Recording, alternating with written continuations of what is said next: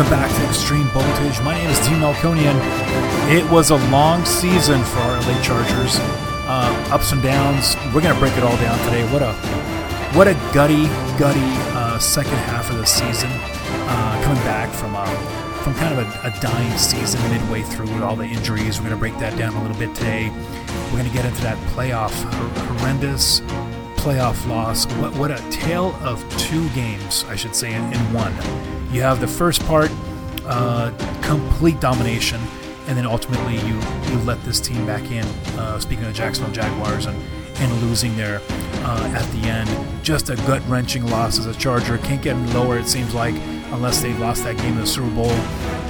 We'll break that down as well. Coaching decisions and coaching changes, we'll get that going as well and see what's happening with our 2023 LA Chargers. But let's start it all back, and I want to go back to week 2 against the Kansas City Chiefs, and this was really a difficult game because our quarterback Justin Herbert was pounded, and this is the season problem. One of the bigger problems.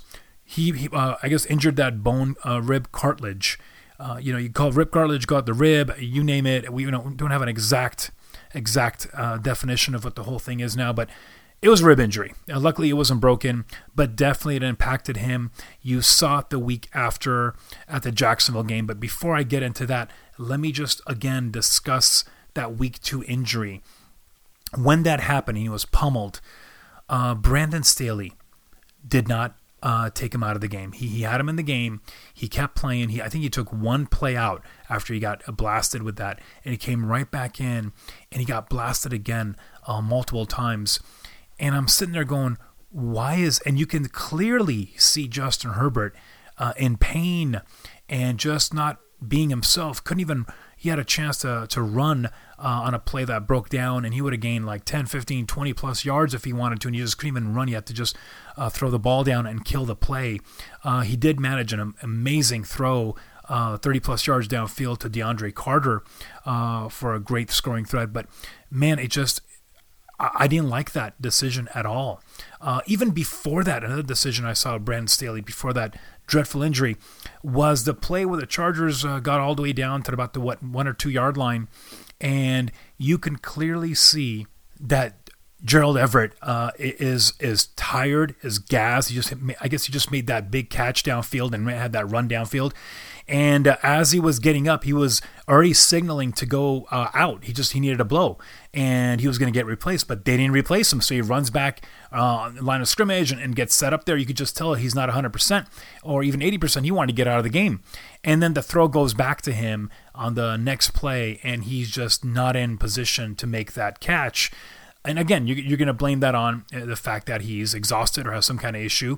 And of course, the interception occurs, and they run it back. The Chiefs do, and there's your pick 6, and pretty much that's your ball game. And after that, I think the injury occurred to Justin. So, plenty of concern with some of the coaching issues and just decisions that were made. Now, the worst part of it after all this was week 3 with that Jacksonville Jaguar game, where we're devastated. I mean, devastated with injuries. And I gotta really, that was a big blow. And I think I have to give credit for Brandon Staley on this one. He kept this team afloat. Great job, these players getting acclimated back to what they needed to do. Again, let's discuss it. The injuries to Joey Bosa with that groin tear, out pretty much for the season until he came back here the last few weeks of the season, and obviously that dreadful playoff game. The injury to Rashawn Slater, out for the year with that bicep tear, along with Jalen Guyton. Terrible ACL injury after a big, nice catch he had in that game. Those were really, really tough injuries. And you lose your left tackle, your best lineman, right? You lose your pass rushing specialist, the stud of the defense, right there, one of the guys. That's a big blow. And I think, and we really did lose that speed receiver. Losing Guyton really affected our vertical offensive approach to many of these games. We really lost that speed factor that that burner, to say the least. Really, Justin was really affected, I think, with not having that speed on the perimeter, and we're really never able to attain that or get anywhere close to it. Keenan Allen, with all the injuries he's had this year, only played a handful of games. Mike Williams, awesome receiver, again limited this year. Those guys aren't your burners at all. Those guys are not. Like Mike Williams goes up the sideline, right, and he gets that one-on-one, and he's going to come up 75% of the time, right? But he's still not a burner. He's the jump ball guy that's going to take you down deep, and he's going to make some great plays. But you definitely need that scorcher, that earth scorcher. And we had that with Guyton, and I think that was a big blow, and we never were able to replace that. So that was a key one. We can go on and on with injuries. The defensive line, Austin Johnson, the rookie from UCLA, Tito Ogbomnia, that were some of the injuries that occurred down front. We had Morgan Fox that had to step up big time. Christian Covington also went down. That D-line was just getting decimated, and it really did get decimated.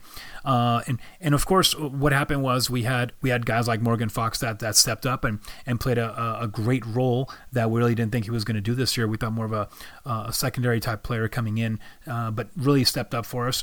We had the younger guys, right, coming in off the practice squad and really making an impact as well, with Braden Fahoko, and as one of the younger players that stepped up. So great job with these guys, but obviously these injuries really took its toll, and this is the part that I want to give Brandon Staley credit for, with all the negativity I mentioned earlier about the decision making in regards to some of the key players that were not in like I said, the Everett play, and then why we keep Justin out there when he's injured. These are some of the concerns that keeps popping up. But you got to give the guy credit. He did bring these guys back to be grounded and to do it one game at a time and get themselves in a great contention to be in the playoffs. And they had a great shot. And let's talk about that playoff game. Well, right before I do that, we got to mention Week 18, right? We can't forget that. That Week 18 controversy is going to stick a little bit because of what happened in the playoffs. So obviously Week 18 comes and we're guaranteed in, and there's no guarantee of getting anything better at this point because the Ravens had just lost that game and we're kind of locked into that seed. So instead of resting these kids out and let's have everybody else come in. Like let me see Easton Stick out there, right? Let me see every single second, third, Michael Bandy, you name it, all these guys coming up and just playing as receivers.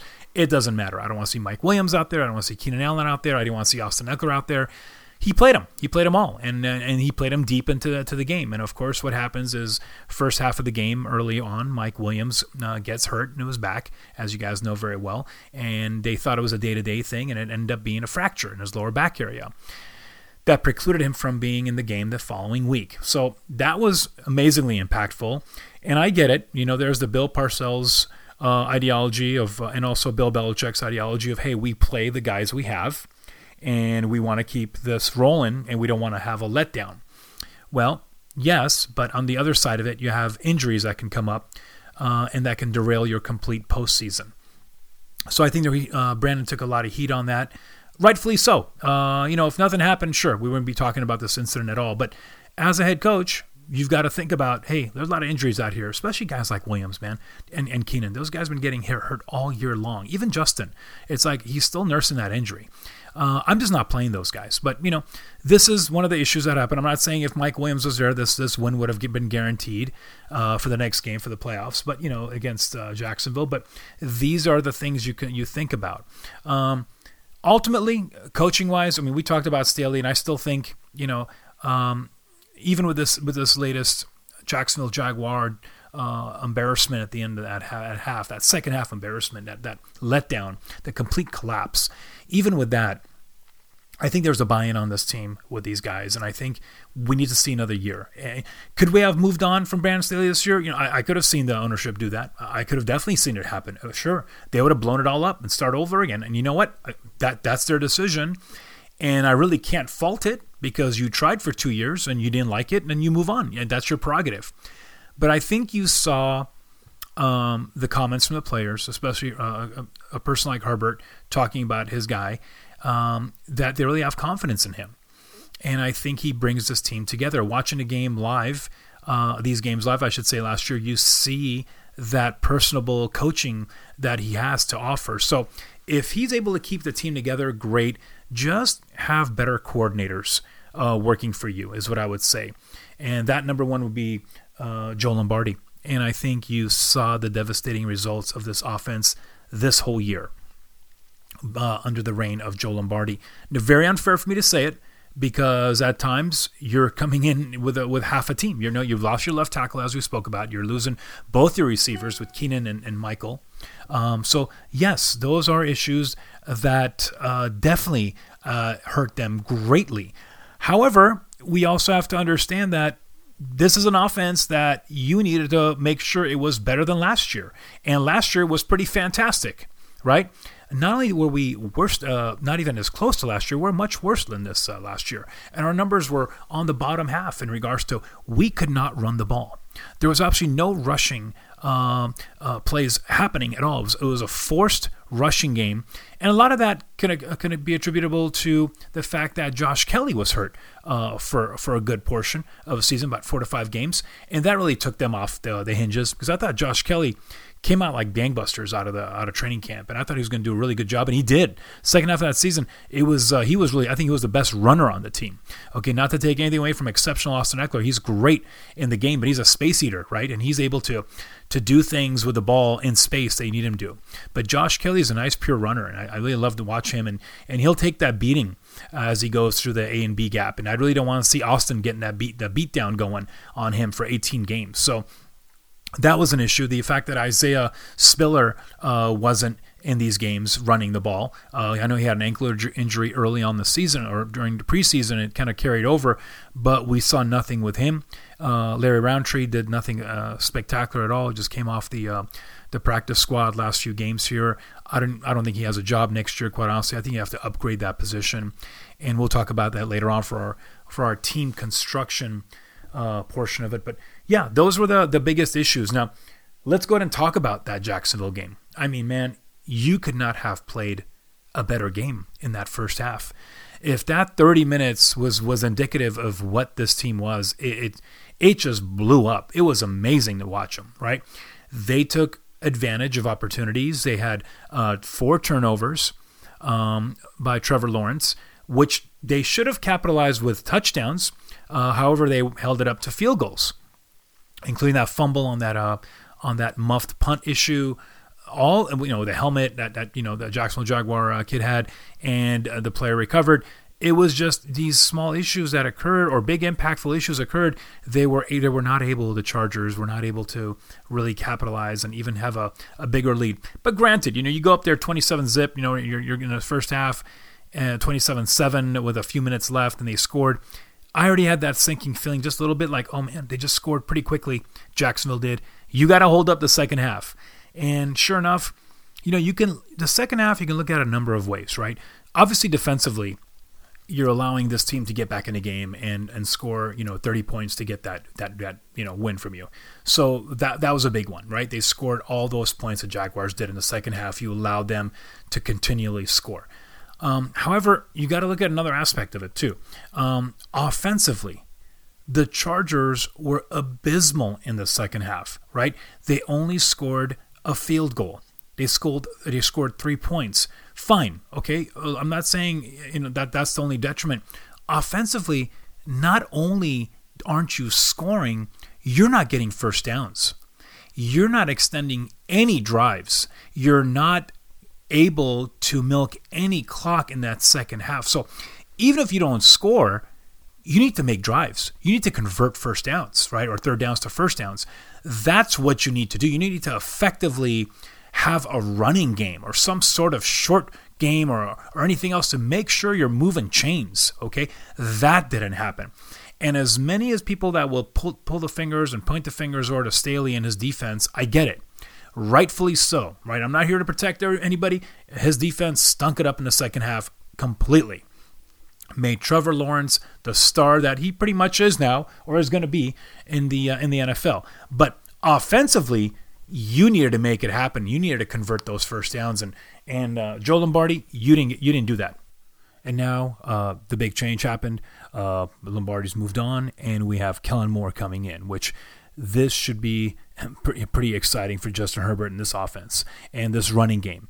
I think the fact that you're getting Kellen Moore coming in from that really strong Dallas offense that we've seen last couple of years, I think the mixture of him utilizing these tight ends in a creative way, especially on short yardage. I mean, how many times do we see 4th and 1, 3rd and 1, Austin Eckler, A gap, B gap that we talked about, just no creativity, a lack of creative offensive framework, utilizing so many different aspects of this talented group. And now hopefully we're going to see this with Kellen Moore. So great work. Hey, Brandon Staley had to make this change.